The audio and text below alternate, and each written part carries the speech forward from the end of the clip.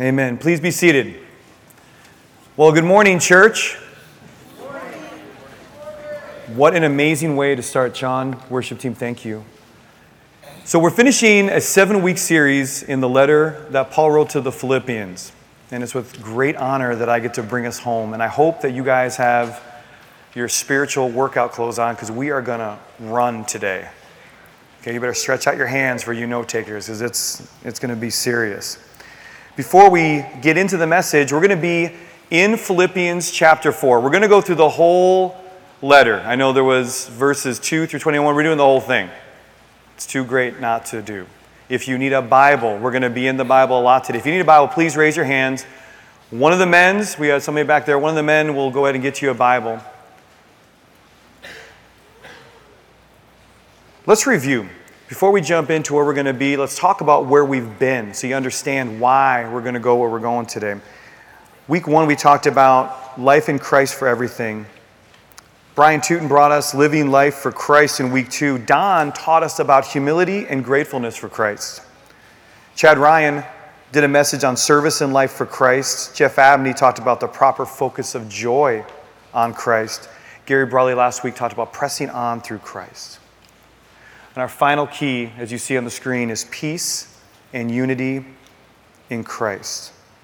So as I said, we're going to be in Philippians 4, 1 through 23.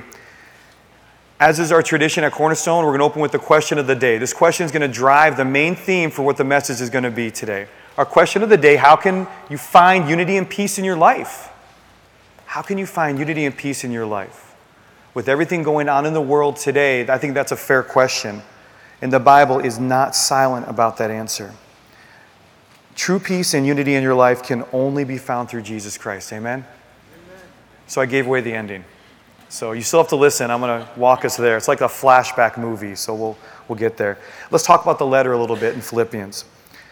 In the first chapter, Paul recounts his present circumstances and his afflictions and how they're used for the Lord. And if you remember, in Acts chapter 9, verses 15 and 16, it reads, "But the Lord said to him, 'Go,'" talking to Ananias, "for he is a chosen instrument of mine," talking about Paul, "for I will show him how much he must suffer for my name's sake." In chapter 2, Paul appeals to the Christians in Philippi, embracing model humility that Christ himself, Timothy, and Epaphroditus brought forth. And in chapter 3, he moves into warning the church to place no confidence in the flesh, living instead on focusing on Christ. And lastly, the main point of the letter is in chapter 4, and I found it interesting that every message so far in these weeks has talked a little bit about Philippians 4. Peace in and through Christ resolves all things. So, understanding where we're going leads us into where we're going to be. This is written to the church of Philippi during Paul's third and last missionary journey. It's his first Roman imprisonment, and it's around the time about 62 AD. And on the screen, there is a picture of old Philippi. He had visited the Philippians 10 years before. Paul did. Now he's comforted by Timothy, Epaphroditus, and ultimately Christ, as he desired the Philippian church to experience the joy, peace, and unity that he learned through his journeys and through his trials and afflictions. So it's important. If you look at the screen here, I'm going to tell you something pretty interesting. And in the studies, I wish I could put my heart and my time studying into you because you'd see how interesting this is. I'm going to read you a little something here. The city of Philippi was known originally as Crenides. And that word Crenides means wells or springs. And when at Philippi, Paul and Silas first met up with the women's prayer group outside of the city gate in Acts. The first people he met into Philippi was this women's prayer group. Way to represent women. Through the testimony of the Lord's work in Acts 16, Lydia was converted as the first Christian in all of Europe. All right, think about that. She's followed by the jailer and the jailer's family. The Lord used Philippi as the well of life from which the gospel was to be a refreshing spring that everyone would hear about Jesus. It's not an accident. I think it's really cool the Lord intentionally uses the things in this world to show his glory. Isn't that cool? So open your Bibles to chapter 4. in Philippians. Philippians, let me quote Doug, it's to the right of Genesis, it's to the left of Revelation. It's in the New Testament-ish, right? So we want to be in Philippians chapter 4. Follow along. I'm going to read some verses and we're going to talk about it. I'm going to start by reading verses 1 through 3. Therefore, my beloved brethren, whom I long to see, my joy and crown, in this way stand firm in the Lord, my beloved. I urge Euodia and I urge Syntyche to live in harmony in the Lord. Indeed, true companion, I ask you also to help these women who have shared my struggle in the cause of the gospel, together with Clement also, and the rest of my fellow workers whose names are in the book of life. Paul begins the last portion of this letter with a great transition word, therefore. Now, therefore drives into something. It means something came before, and we're going to talk about what that means now. And his transition actually begins in chapter 3, verse 1. And that first word, if you're a word person, is finally. Paul leads his letter up. He's making a point in chapter 3, and he's going to drive it home in chapter 4. He goes on to remind the church in verse 1 to stand firm. The first thing we read, stand firm. It's the same words he used in Ephesians 6, remember? And it means to give no quarter, to not yield regardless of circumstance. And this is especially after what he implored them to do the entire letter. From 1, 2, and 3, he's going to bring us home in 4. So let's continue. There's mention of Euodia, Syntyche, and Clement in verse 2. But who are these people? You never hear about them anywhere else in Scripture. Now don't turn there, but remember in Matthew 9. Matthew 9, Jesus tells his disciples, seeing the people, he felt compassion for them, for they were distressed and dispirited like sheep without a shepherd. Then he said to his disciples, the harvest is plentiful, but the workers are few. Therefore beseech the Lord of the harvest to send out workers into his harvest. These three are the laborers, like we all are, beseech the Lord to work the harvest that they began in Philippi, beginning with Lydia. They're not mentioned anywhere else in Scripture. That doesn't mean they're not important to the Lord. Doesn't mean they weren't important to Paul. Paul uses them to demonstrate unity and peace and why it's needed.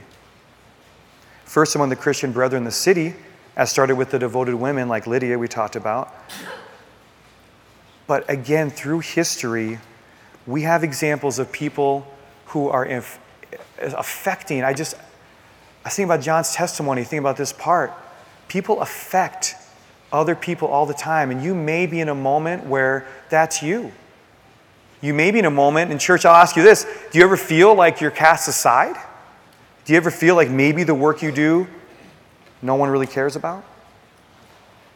I'll tell you to take heart and know that the Lord specifically placed you for a time such as this, and maybe right now, maybe in obscurity, maybe in the spotlight to be where you need to be, because you, like John did, can plant the seed of the gospel of Jesus that grows in someone else's life that turns into the richness of a life saved for Christ. Is there any greater work, I ask you? I would say the answer is no, and Paul continues and teaches us that absolutely that is where he needs to be. So that was our first point. Peace and unity within the body of Christ. Our second point, peace and unity with the Lord. Verses 4 through 9. I'm going to start by reading verses 4 through 6. Well-known section of Scripture. It reads, rejoice in the Lord always. Again, I say rejoice. Let your gentle spirit be known to all men. The Lord is near. Be anxious for nothing, but in everything by prayer and supplication with thanksgiving, let your requests be made known to God. So in verses 4 through 6, we have three solid commands for believers. We have three solid commands, these three be statements. And you can see on the screen, be rejoiceful. He tells us, be rejoiceful. He emphasizes it twice. I heard Francis Chan once do a sermon about that one verse, and he talked for an hour and a half. I know I talk a lot. We're not going there. Don't worry about it. Francis Chan is highlighting that when the Lord wants to put something on our hearts, he repeats it. Truly, truly, I say to you, rejoice. Again, I say rejoice. And it's not a suggestion. It's a command. The circumstances of Paul's life remind him daily, he's in prison, that he has every cause to rejoice. He remembers who he was as Saul. and he sees who he is now with the Lord. The second B is be gentle. Verse 5, let your forbearing spirit be known to all men. The same word gentle, if you're taking notes, this is interesting. 1 Timothy 3:3 says, not addicted to wine or pugnacious, but gentle, peaceable, free from the love of money. And again in Titus 3, verse 2, to malign no one, to be peaceable and gentle, showing every consideration for all men. He moves us then, after rejoicing and being gentle, to be anxious for nothing. Prayer cures anxiety. Pretty much just stop there. The point, however, is that prayer does relieve the problem of anxiety, because the central point of prayer should never be the focus that you're looking at. The central point of prayer should be Jesus Christ, amen? And as we pray in communion with Jesus, it's impossible. I've tried. It's impossible to be angry and to be praising God at the same time. I've tried. It doesn't work. So if I'm going to default to something, I'm going to default to praising God. He takes all that from you. And when unity and peace is lacking, you'll see that in your hearts, and it'll mess up your prayer. And when you focus on your prayer, it cures that anxiety. Matthew 6 talks about where anxiety comes from. And in verse 25, remember he's talking about the Lord's Prayer later on, but he says, for this reason I say to you, do not be worried about your life as to what you'll eat or what you'll drink, nor for your body as to what you put on. Is not life more than food, and the body more than clothing? The verses continue at the end of verses 33 and 34. It says, but seek first his kingdom and his righteousness, and all these things will be added to you. So do not worry about tomorrow, for tomorrow will care for itself. Each day has enough trouble of its own. Amen? In doing some research on this, you can study the words and you can study the theology. But what's pretty cool sometimes is just to read a story about how this is real in someone else's life. It's why at Cornerstone we believe in doing the gospel moments. I found a great illustration I had to share with you about how to trust God in application. Now listen to this. A ship was wrecked in a furious storm, and the only survivor was a little boy who was swept by the waves onto a rock. He sat there all night long until the next morning he was spotted and rescued. Did you tremble while you were on the rock during the night? Someone later asked him. Yes, said the boy. I trembled all night, but the rock didn't. How often do we forget the peace of the rock that's right there? The waves can pull over that rock. That's why I love that picture. And the waves will pass and the rock will still stay there. Jesus Christ will be there in the midst of your anxiety and in your storms. He just will be. Amen. Exactly. Getting us back into the text. So we have 4 through 6 now. The last part, 7 through 9, it reads as follows. You can follow with me. And the peace of God, which surpasses all comprehension, will guard your hearts and your minds in Christ Jesus. Finally, brethren, whatever is true, whatever is honorable, whatever is right, whatever is pure, whatever is lovely, whatever is of good repute, if there's any excellence and anything worthy of praise, dwell on these things. These things you've learned and received and heard and seen in me. Practice these things, and the God of peace will be with you. In verse 7, Paul is again telling us we can see peace 3 ways. 3 ways. We have first the peace of God, right? The divine peace, it's an attribute of God. Divine peace is God. An attribute of God is a characteristic that is solely given to God. Peace, believe it or not, if the Cardinals win or lose, is actually for God. There's peace of God, regardless of external comfort. The second peace is that it surpasses all understanding. Peace excels over knowledge. It just does. No doubt Paul must have been thinking of situations in his life where he can't explain what happened. Do you remember that laundry list of afflictions that he had? Being beaten, being stranded, being jailed, going without food. And sometimes explanations, though, can't help anyway. I call to mind examples of maybe the loss of a loved one, maybe financial hardships, maybe you have problems in your marriage or problems with your children. that wave that's coming over you, the rock of Jesus is still there. And that peace you can find in him. And lastly, we learn through Paul's writing that we can guard our hearts and mind in Christ Jesus. And as a police officer, guard's a big thing for me, right? Guard's a military term implying that peace always stands on duty to keep out anything that would seek to do you harm. For these reasons, I'd submit to you that prayerful people are peaceful people.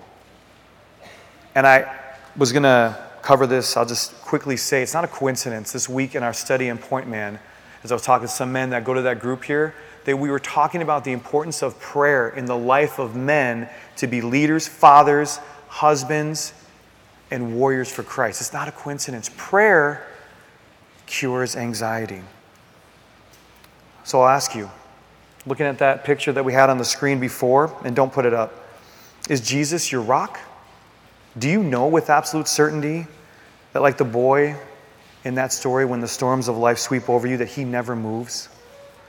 Some of you, like I said, are in the midst of being tossed around in the waves right now. We don't know. And we do a good job putting on a mask, right? But what we really need is Jesus. We need to open it up. And if you need reminding of that truth, please talk to me. Talk to Dan. Talk to one of the elders. Talk to one of the deacons. Talk to somebody here. Somebody who can share the stability like John Jeffs did about peace of Jesus Christ in your life, because that's real. That's real. On your connecting points, turn it over. You'll see on the top section, being in the community. Being in community. I want you to follow along. I'm going to read. Nowhere in the Bible does it show the efforts of a secret agent for the Lord. Isaiah, Jeremiah, Ezekiel, John the Baptist, and Paul all lived out lives where the gospel message of Jesus Christ was to be announced and put on display. All trusted that his word was enough, even through the uncertainty of life. The spray on your face from the storm life has you in may simply be a marker to show you the tidal wave about to sweep over your neighbor. The unity in the body of Christ demands action. The Lord says, by this all men will know that you are my disciples if you have love for one another. So remember, you may be the only lighthouse on a rock anyone sees this week. Shine for Jesus. Share his truth. Go back to Philippians, and we're going to go into verse 8. Verse 8, Paul talks about the command for unity through the peace of Christ in life. Paul is going to transition and bring home this section. True, honorable, right, pure, lovely, of good repute, excellence, anything worthy of praise. He says these are the vitamins that we chew on and that we bring in to stand firm, to rejoice, to be anxious for nothing. And verse 9 shows us right living comes from right thinking. If we dwell long enough on something, we will do that next thing. Again, you have a thought, as my brothers and I talk about, that leads into an action, right? He's telling us, see how on the end of right living, Paul commands that right thinking. Those who are faithful in that promise follow. And it's promised that the God of peace will be with them. The God of peace is a companion to those who are holy. The word practice, it's not an accident, it's in the imperative. It's a verb. Paul is telling us, he's not asking us. He's not saying if you have time. He's saying practice these things for the sake of the name of Christ and our peace. He's commanding it. He's showing us how right living comes from right focus by looking to the right example. And if you remember, he wrote to the church at Corinth in 1 Corinthians, he says, follow me as I follow the Lord. His right living, his right example is for Jesus Christ. And when you've learned and received and heard and seen what you can see lived out, you can be intentional in the lives of others. And I would submit to you, we should all have a mentor that we look to. We should have someone that we're helping along. And we should be walking shoulder by shoulder with another brother or sister in Christ. That's where we see it. That's where the work of ministry is done. Not on Sundays, in the lives of people. In the parenting. Yes, amen, brother. So we continue in our text about peace. Verses 10 through 19. Let's read verses 10 through 13. We're going to break up this last area here. We're going to transition and we're going to read 10 through 13 together. But I rejoice in the Lord greatly that now at last you've revived your concern for me. Indeed, you were concerned before, but you lacked opportunity. Not that I speak from want, for I've learned to be content in whatever circumstances I am. I know how to get along with humble means, and I know how to live in prosperity. In every circumstance, I've learned the secret of being filled and going hungry, both of having abundance and suffering need. I can do all things through him who strengthens me. So a lot of you know this section of Scripture. In fact, one of my officers has that verse, I can do all things through him who strengthens me, tattooed on his arm. And I asked him the other day, so what makes you content? What are the features of contentment and peace? And we had a really interesting conversation. So let's talk about what Paul thinks about that. 10 years have passed. 10 years have passed since the Philippians first gave a gift to Paul. He was in Thessalonica at the time. And Epaphroditus arrived with their gift, the same Epaphroditus we're reading about now. He arrives with their gift. Paul was fully aware at that time that they desired to participate in ministry with him. And verse 10 says, when you've revived your concern, and the word revived means to bloom again. And as you know, flowers bloom in proper seasons. And it tells us that Paul wasn't complaining about the lack of support he may have not had for 10 years, but that in this season now, he knew that they were giving again. He realizes that they're expressing tangibly what they can do. So indeed, you were concerned before, but you lacked opportunity. And we don't know, like I said, why they lacked opportunity. It could have been a lack of resources. It could have been a lack of time. It could have been a lack of commitment. If you read the history, you end up seeing in the New Testament that the city of Philippi was actually a city in poverty. And the Christians there were no different. Just because we talk about Lydia being this rich businesswoman doesn't typify the people of the city. And so maybe the opportunity was time, maybe it was money, but certainly there wasn't a season that went by that Paul wondered about their commitment to his ministry. You understand? And we can learn as much by what Paul did not say, by what he said. Listen to this. He did not rebuke them for stopping financial support. He did not complain about some long delay, 10 years. He did not criticize their commitment. And the reason was because Paul has learned that contentment is not based on people at all. Contentment is not based on people at all. I tell my children, my wife and I would tell our kids a lot, you put your hope and faith in mom and dad, we will fail you. We will disappoint you. But follow us as we follow the Lord who never disappoints you. That's where your contentment's found. That patient gratitude that we have. Take a look. It's not based on money. It's not based on success. It's not based on people. It's a privilege through patience that we get to work in the lives of people. When you want to be a secret agent on your own, your life will not be as rich as when you get to walk shoulder by shoulder with a brother that's going through a hard time. Or you reach out and say, I need help. I need help. Paul writes to the Thessalonians in regards to relationships. And don't turn there, but take notes on this and read it later. 1 Thessalonians 4, 9 through 12, and I'll highlight this. Not as to the love of the brethren, you have no need for anyone to write to you, for you yourselves are taught by God to love one another. For indeed, you do practice it towards all the brethren who are in Macedonia, but we urge you, brethren, to excel still more and to make your ambition to lead a quiet life, attend to your own business, work with your hands, just as we commanded you. Listen to this. So that you will behave properly towards outsiders and not be in any need. He's defining for them what it means to love one another. We demonstrate love by using our own abilities to be productive and, as much as possible, enabling other people to help meet their needs.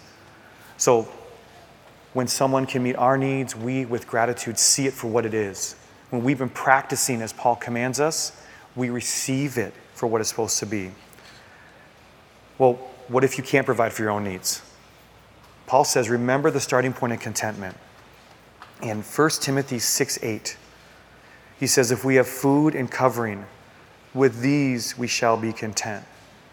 As it reads, do you have something to eat? Do you have something to wear?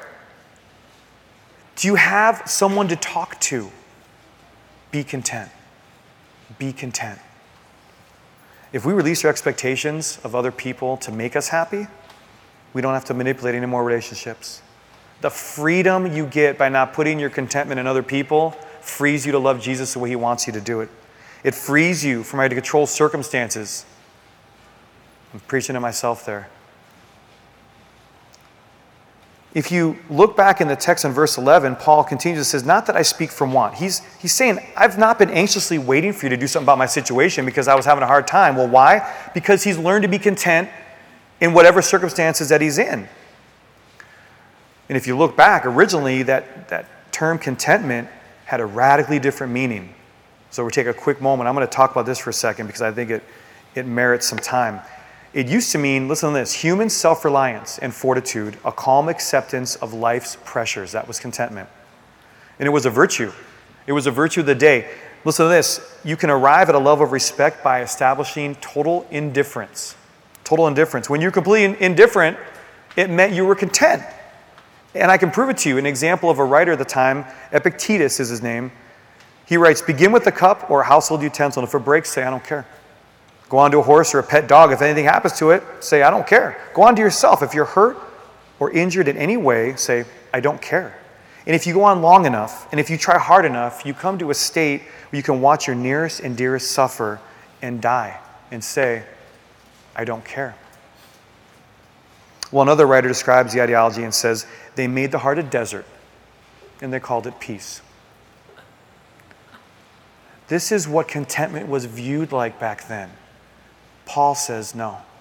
The biblical writers changed it. The biblical writers take that callous and sensitive term and say that contentment is a sufficiency that comes from the belief in the promises of God. I like that definition a lot more.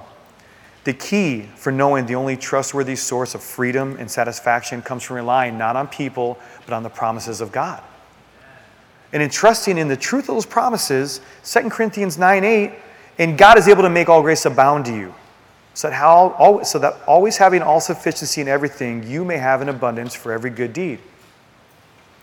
He continues about contentment, and we see in 2 Peter 1:3, seeing that his divine power has granted to us everything pertaining to life and godliness through the true knowledge of him who called us by his own glory and excellence. That's contentment.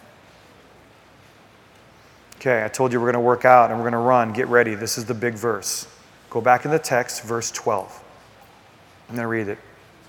I know how to live. I know how to get along with humble means, and I also know how to live in prosperity. In any and every circumstance, I've learned the secret of being filled and going hungry, both of having abundance and suffering need. Paul repeats, I know and I've learned twice in the span of 11 and 12. You think it's important? It is. Paul first says he learned contentment. He learned contentment, and then he decides to be content, right? It doesn't come primarily as an act of our will. It doesn't. How many times you said, if I just have this, I'll be better. I'll feel better. And do you ever? You never do. You always look for the next thing to give you contentment and peace. We must decide to use what we've learned. There's your contentment. So the first part of verse 12 says, I know how to get along in humble means. Just getting by in bare necessities. And not just physical resources. How about this? How about when you do all the work and someone else gets the credit? Right? How about you're belittled in an effort to do something for someone else while they appear better? How about when you're shoved aside for something for someone else who's deemed more impressive? Are you shattered? Do you become spiritually defeated? I will confess I do at times. Or are you ready to ignore that? Are you ready to glorify Christ by being belittled, by being ignored just as much as you were by being esteemed and praised? How many times have you heard, don't just tell me, show me, right? From the perspective of society, are you willing to go down so that Christ can go up? John says, I must decrease so he must increase. Well, Paul continues and says, I also know how to live in prosperity. So it's one thing to handle humble circumstances, right? It's another thing to handle the success. Do you grow proud? Do you grow proud? Do you develop a new set of friends? Do you say, think, and do things that you normally would not do? Do you trust in your own abilities other than the abilities of God? The key statement in this entire verse, I've learned the secret. And I would submit to you that if you read the letter of Philippians, one of the key thoughts in the entire letter is right here. I've learned the secret. And that actually refers to a term they used to talk about mysticism. And what the secret was, they'd initiate you in these kind of rituals. And now you had the secret. Paul is taking the context of the time and flipping it. Paul is using it to suggest a kind of initiation of his experiences. And he's telling the Philippians, here's how you can be content. And once again, he reveals to us that being peacefully content is not something that we simply just decide to do on our own. So Paul spent his entire life getting to by pressing in to the person of Jesus Christ. And for us, we take that example, and every day and in every way, we press in to Jesus Christ, right? Who here, by a show of hands, has already gotten to the exact spot they want to be with Jesus? Yeah, no one raised their hand. Because we have a journey with Jesus. We have a life of sanctification. And we finally close our eyes, we open them, we look at our Savior who loves us and says, well done, my good and faithful servant. Amen? So, what are we striving for? We only are this way. We only become this way grace-filled believers when you face potential discontentment. How's your walk? How's your walk?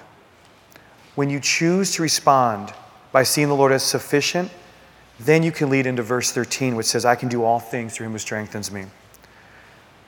When you look at who wrote this, Paul's life, why it's written, it's put exactly here for this exact reason to highlight everything we've just read. Paul isn't telling the Philippian Christians they're not going to get persecuted. He's telling them, and in the light of that, like he told the church at Colossae, to therefore keep pressing on.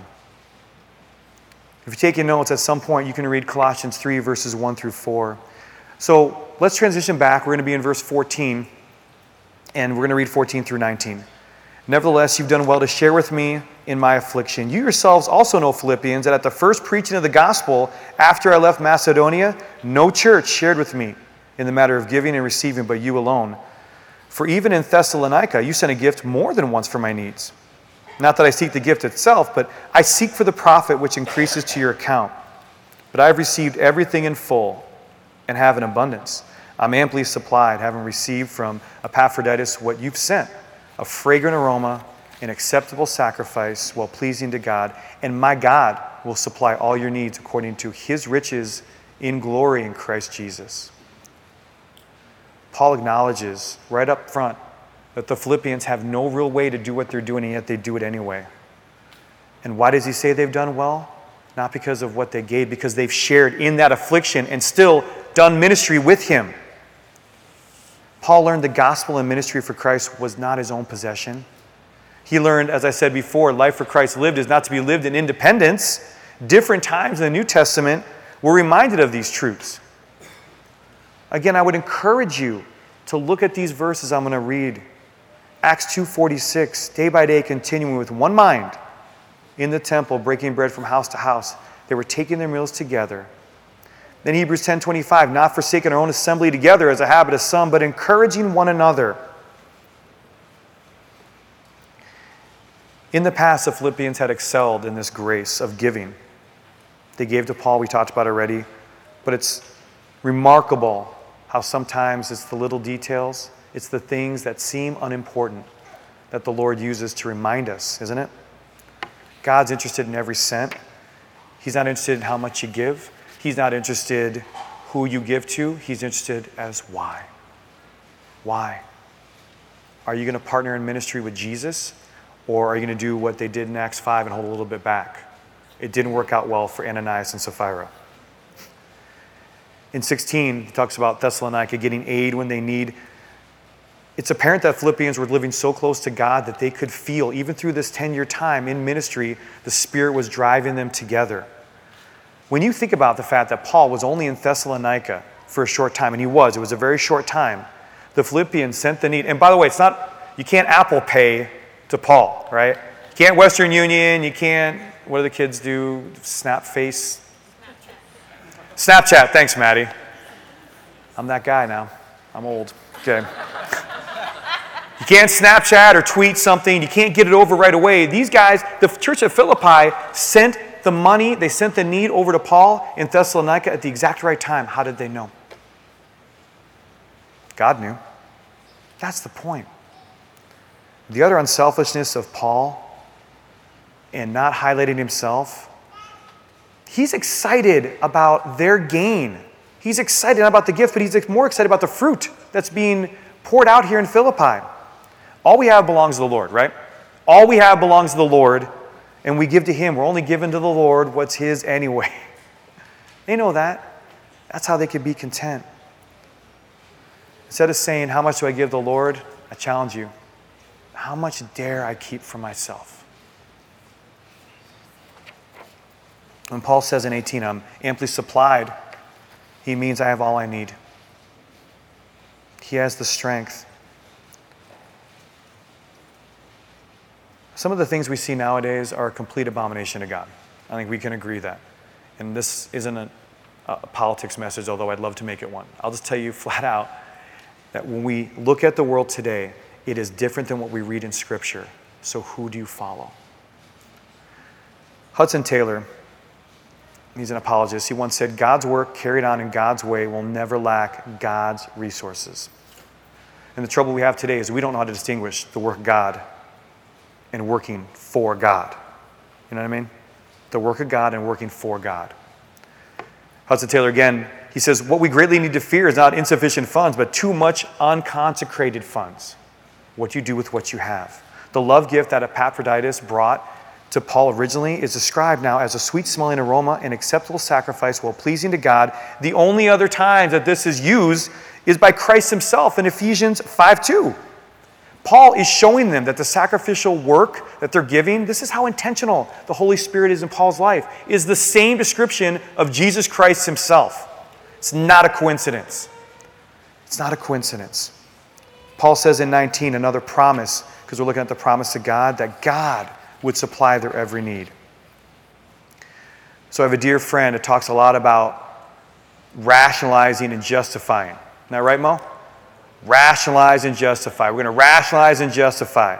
But how easy you could take these verses out of context to rationalize and justify Christians who spend my money here, spend my money there. It's okay. Whatever God needs, God will supply his people. God must need me to have a Maserati. I don't think people end up saying that, but the specific promise to those who are faithful and devoted in their giving to Christ never lacks any provision. Never. We support ministries as a church. There are one mission ministries, and you see how God works his work through these ministries. It has nothing to do with the amount of zeros on a check. Nothing. But according to the riches of glory in Christ Jesus. So think of verse 19 as this. There's a slide that's going to come up. I love this. I'm going to read this to you. My God is the name of the banker, shall supply, the promise to pay, all your need, the value of the note, according to his riches, which is the capital of the bank, in glory, the address, by Christ Jesus, signature at the foot of the note, without which the note is worthless. Turn your connecting points over. We're wrapping up our time. We're going to read the engaging in the call. A dear friend of mine told me this week that the confusion he felt walking out his faith in Jesus all of a sudden became clear. The gift of salvation he'd been granted, he now embraced as the gift other people need in their life too. He began to add to his daily prayer, Lord, let me run into a complete stranger today that I can share Jesus with. That's all. Nothing more.